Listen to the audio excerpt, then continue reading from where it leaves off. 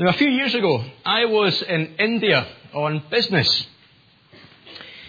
And I want to show you a picture taken in India.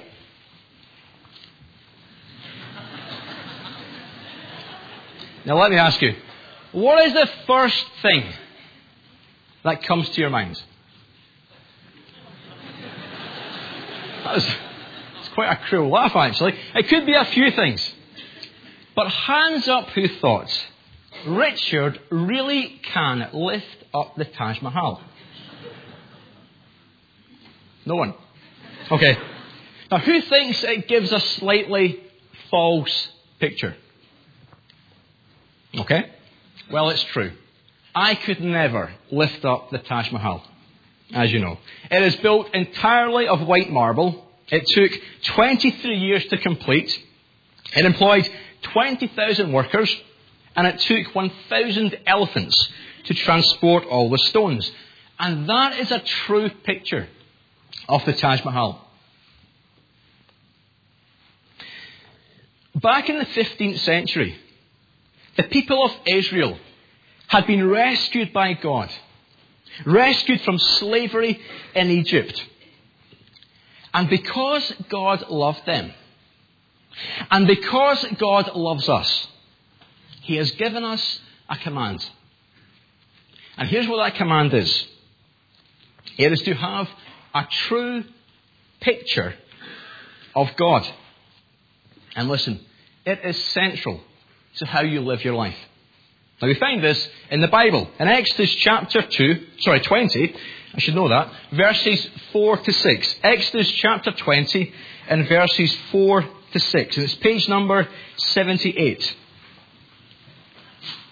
Exodus 20 and verses 4 to 6. Page number 778. And it's the second of the Ten Commandments. And they're words spoken by God Himself. Now notice what God says here. Verse 4. You shall not make for yourself an idol in the form of anything in heaven above, or on the earth beneath, or in the waters below. You shall not bow down to them, or worship them. For I, the Lord your God, am a jealous God, punishing the children for the sin of the fathers to the third and fourth generation of those who hate me, but showing love to 1,000 generations of those who love me and keep my commandments. Now, if you recall from 2 weeks ago, you might be thinking, doesn't this sound a bit similar to the first commandment? Well, if you look at verse 1, you'll remember on Mount Sinai, God said, I am the Lord your God, who brought you out of Egypt, out of the land of slavery. You shall have no other gods before me. But if you look carefully, you'll notice it is not a duplication. It is different. And it's different in this sense. The first commandment, you'll notice, prohibits the worship of false gods. The second commandment here bans the worship of the one true and living God by the use of images. And so, here's the point of the second commandment, is this. We are to worship the correct God in the correct way. William Temple, a former Archbishop of Canterbury, defined worship very well. And here's what he said. Worship is the submission of all our nature to God. It is the quickening of conscience by His holiness, the nourishment of minds with His truth, the purifying of imagination by His beauty, the opening of the heart to His love, the surrender of will to His purpose, and all of this gathered up in adoration. Now let me ask you this. When you think about worship, what is the first thing that comes to your mind? The first thing. Now, for many of us, it's about what style of music we like. Whether it's drums, or guitars, or organs, or tambourines, or bagpipes, or whatever. And there is quite a range. from the Gators homecoming tour all the way to Hillsongs, Australia. Okay, now thankfully, our text isn't speaking about that. You see, when we worship God in the right way, it's not primarily about our style of worship. Worshipping God in the right way is about our view of who we worship, our view of God. Is our picture of the one true and living God the picture that He Himself has supplied us with? Or has our picture of God become distorted in some way, maybe even going back years, from unbelieving RE teachers to eccentrics on the edge of the Christian church, or by something else? Well, there are three things to observe here about what it means to worship the one true God in the right way. And firstly, it means to worship the God of creation.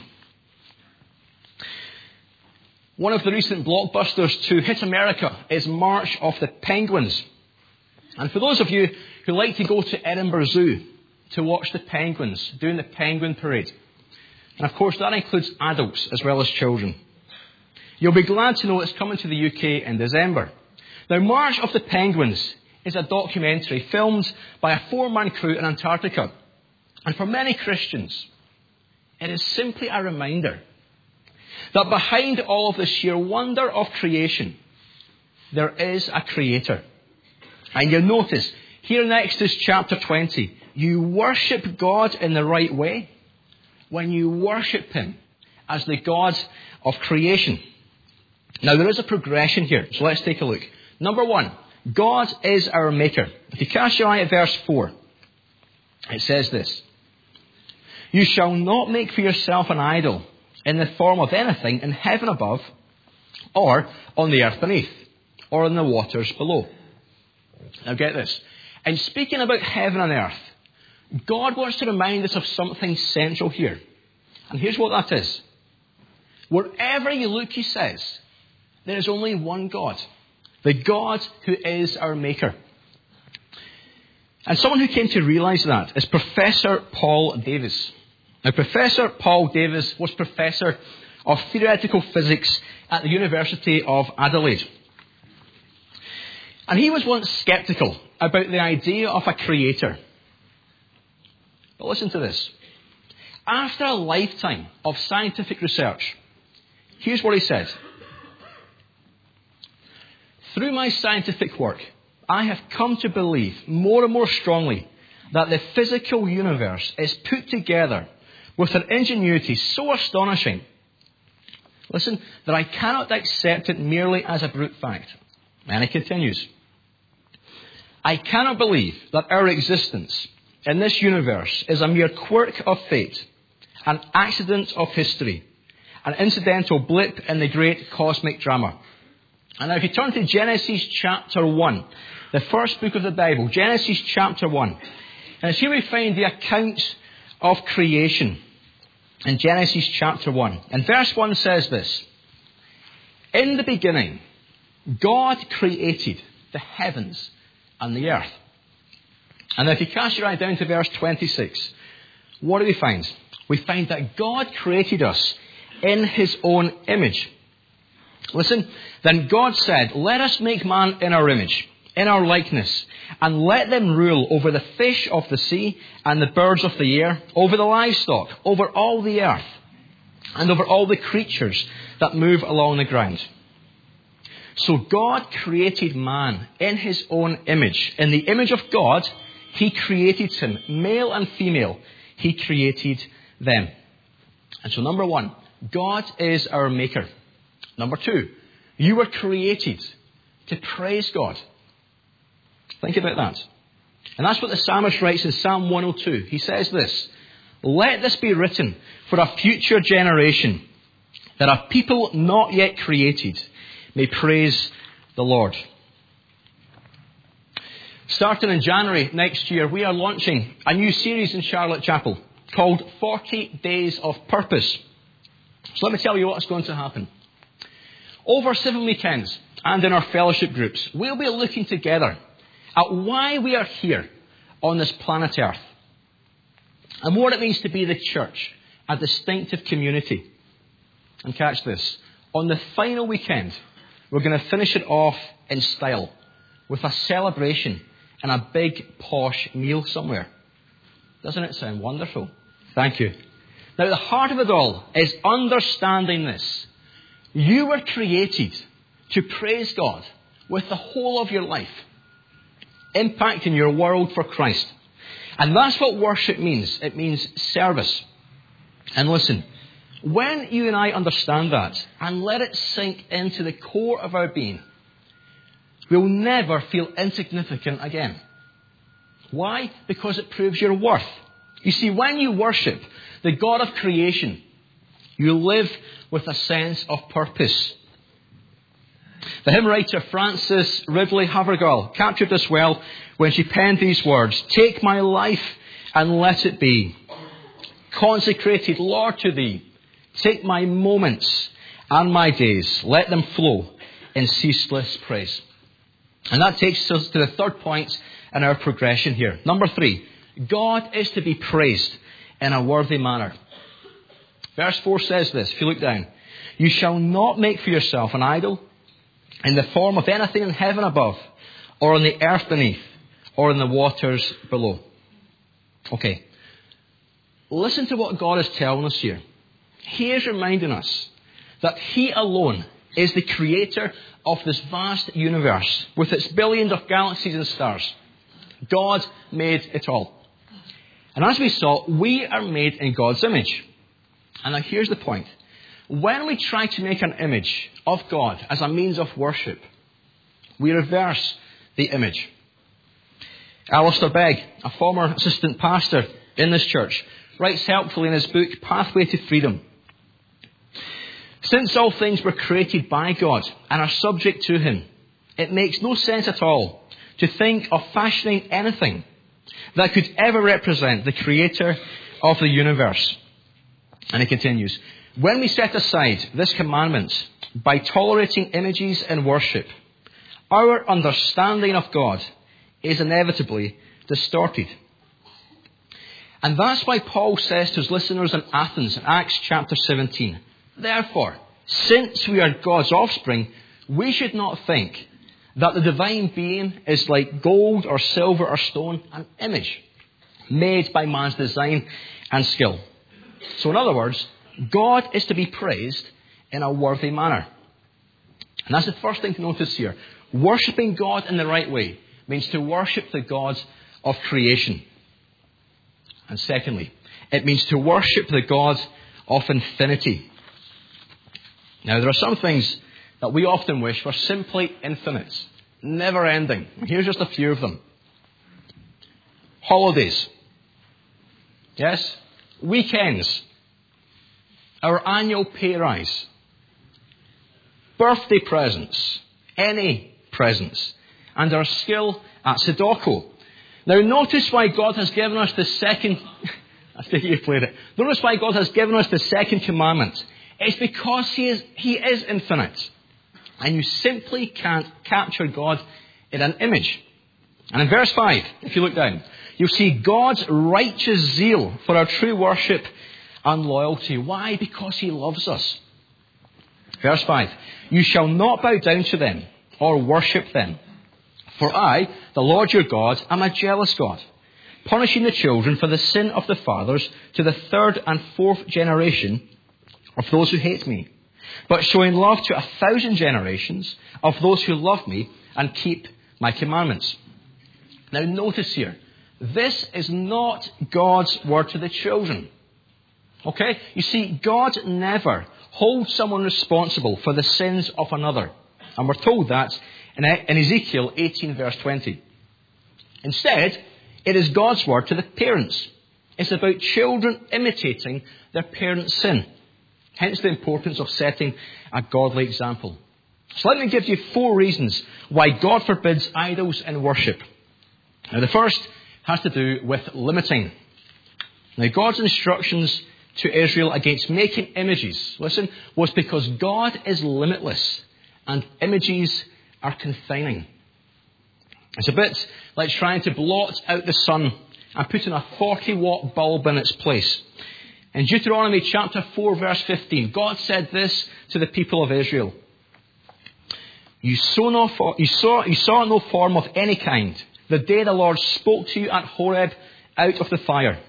Therefore, watch yourselves very carefully, so that you do not become corrupt and make for yourselves an idol. You didn't see anything, God said. And since God is limitless, an image limits and denies this. That's the first reason. The second is obscuring. Take the example of Aaron in Exodus chapter 32. Now, if you recall, Moses was a long time in coming down the mountain. And so the people of Israel, they became impatient. Now, if you remember, what did Aaron do? Well, he melted down their jewellery. Remember? And he made a golden bull out of it, a symbol of power. But notice what he was really doing. He was masking God. For how could that bull ever possibly communicate information about God's justice, His omniscience, His moral excellence, His eternal power, and His love? And then there's a matter of projection. And I'm sure you've seen it on holiday. When you walk down the street, you can get a caricature drawn. And if you are really brave, and you can sit still for long enough, you might even have had one done. And if you have, bring it in and let us see it. We'll put it on the PowerPoint.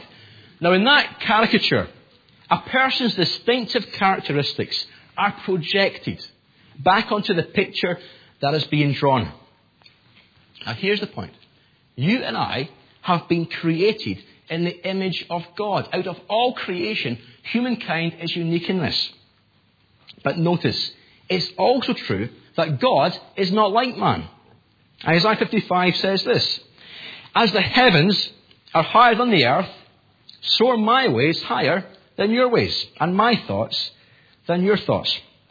But here's what happens. Through the delusion of idolatry, we can begin to project back our own weaknesses onto the idol. And lastly, controlling. J. John comments in his book called 10, the attraction of idols is not that they are gods. It is that we know they are not gods. Idols offer the possibility to men and women of making their own controllable God, one they can deal with on their terms. So let me ask you, why does God forbid idols in worship? Answer, it's because He is transcendent, utterly holy, and He cannot possibly be controlled. Now, maybe you're sitting thinking what I thought. This is one morning. I am home free. I mean, I have never made an image or an idol. I just don't have one. Is anyone thinking that? There's a few nods there. Okay. But there is actually more to this commandment. And it's this. The prohibition against making material images also forbids dreaming up mental images. And there is a telltale phrase. And here's how it goes. I like to think of God as blank. I like to think of God as a heavenly Father. I like to think of God as forgiveness. I like to think of God as an artist. And so on. And the fact is, God is any one of these things. And all of these things. But listen, the problem is this. When a person thinks of God in this way, it's often coupled with a conscious or unconscious denial of another characteristic of God. For example, I don't like to think of God as a judge. But I like to think of God as a loving Father. You see how it works? And so we begin to fashion God after our own ideas. And we become just like those who worship material gods. You see, we can be just as limiting, just as obscuring, just as projecting, and just as controlling through our imagination. And that is why God in his love tells us worshipping him in the right way means to worship the God of infinity. So let's take one example. William Carey. Now, William Carey was a missionary in India back in the 19th century. And he is often called the father of modern missions. Now, here's what he famously said, and it showed his big view of God. Listen to this. Expect great things from God. Attempt great things for God. You see, he worshipped the God of infinity. And I'm sure William Carey would have sung that hymn with great gusto. Then sings my soul, my Saviour God to thee, how great thou art, how great thou art. Then sings my soul, my Saviour God to thee, how great thou art, how great thou art. So if you recall, firstly, we saw that when you worship the God of creation, remember, you live with a sense of purpose. And now secondly, we find this. When you worship the God of infinity, you live with a sense of awe. We now come to the very heart of what it means to worship the one true God in the right way. And here it is. It means to worship the God of grace. And when you do, you live with a sense of thankfulness. And a couple of weeks ago, I was lying on a beach in Cyprus reading books. And it doesn't get much better. And one book I read was called The Heavenly Man. The Heavenly Man. Now, it's a true story, and it gives an amazing account of a Christian named Brother Yun from China. Now, when he became a Christian, it was during the Cultural Revolution. And so at that time, Bibles could not be found. But eventually he got one. And here's what Brother Yun said. Listen to this. I clutched my new Bible to my heart and fell down on my knees. I thanked God again and again. I fully trusted that the words in the Bible were God's words to me. Even when I slept, I laid it on my chest. I devoured its teachings like a hungry child. Now here's the reason why Brother Yun was so thankful. God in his grace has revealed who he is. And there are 4 things to notice about God's self-revelation. Number 1, it brings illumination. And there are 2 ways that God has brought illumination. First is through what we call general revelation. You see, God has revealed something of who he is in our moral conscience. That is internally and also externally in creation. Psalm 19 says this. The heavens declare the glory of God. The skies proclaim the work of his hands. And secondly, God has brought illumination through what we call special revelation. And that is through his written word, the Bible. And listen, we cannot do without the biblical revelation of Almighty God. In opposition to atheism, the Bible proclaims God. In opposition to polytheism, that is many gods, it emphasizes one God. In opposition to pantheism, which identifies God with nature, it declares the separateness of God from creation. In opposition to materialism, it reveals the spirituality of God and man. And in opposition to deism, which perceives God as distant and unconcerned, it declares that God the Creator is also God the Sustainer. The primacy of God's Word. So number 1, revelation comes from God. It brings illumination. Number 2, revelation identifies our need. And that is regeneration. One day Jesus met a man named Nicodemus, someone who was outwardly quite religious, but who didn't yet know God personally. Listen to what Jesus said to him. Listen to this. Here's what Jesus said. You must be born again. And that is our greatest need. We have a course at this church called Christianity Explored. And it looks at what it is to be a Christian. And it starts this Monday. And if you're investigating Christianity, I would highly recommend that to you. And number 3, revelation guides our life. It brings direction. Dr. Sidlow Baxter is a former pastor of Charlotte Chapel. And he once wrote a book called Does God Still Guide? So listen to what he says. It's very insightful.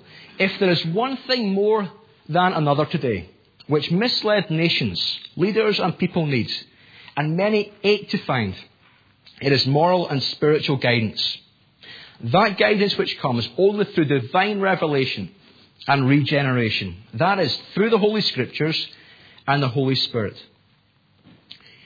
You see, whether you're looking for guidance on how to prioritize, how to treat people at work, how to handle your money, thinking about marriage, use of your time, your attitudes and reactions, every aspect of living is covered in the pages of the Bible. As the psalmist could write, your word is a lamp to my feet and a light for my path. Now here's what I would strongly recommend. Set aside a time each day in the morning and find a place where you will not be distracted. I go into the vestry and I lock the door so no one can get in. Go through a study guide and read the Bible every day and pray that you will live for God that day. And number 4, lastly, revelation leads to gratitude. It brings adoration. Now I'm sure you'll know if you go shopping in Princes Street that Christmas is coming. Well, at Christmas time, as Christians, we focus on how God has supremely revealed himself to us. And it's in his Son, the incarnate Word, the Lord Jesus Christ. As Colossians chapter 1 says, he, that is Christ, is the image of the invisible God. And Hebrews chapter 1 and verse 3, the Son is the radiance of God's glory and the exact representation of his being. So let's stop and reflect on that afresh this morning. The Lord Jesus Christ, God's beloved Son, left heaven's splendour to reveal what God is like. And he came to die on a cross and rise again so we could be reconciled with our Creator God. And listen, it was the greatest act of love this world has ever seen. Let me quote from Sidlow Baxter once more. Here's what Sidlow Baxter said. If God incarnate would wear that jagged crown and hang on that gory cross, impaled by iron spikes, and endure the torture of that fearful agony for our sakes, then oh, how God must love us. You see, when something happens in this fallen and broken world that I can't fully explain, I turn my face once again to the cross, and I see God's overwhelming love for us. And I can echo the words of Robert Murray McShane. When this passing world is done, when has sunk yon glaring sun, when we stand with Christ in glory, looking o'er life's finished story, then, Lord, shall I fully know, not till then, how much I owe. And so in conclusion this morning, we have looked at what it means to worship God in the right way. It means to worship the God of creation. It means to worship the God of infinity. And it means to worship the God of grace. And at the heart of it all is the Lord Jesus Christ. Let me close with John's vision from the book of Revelation. John's vision. One day the entire creation will worship Jesus Christ. And John writes this, then I heard every creature in heaven and on earth and under the earth and on the sea and all that is in them singing, to him who sits on the throne and to the Lamb be praise and honour and glory and power forever and ever. Amen. What a God and what a Saviour we worship. Let us pray.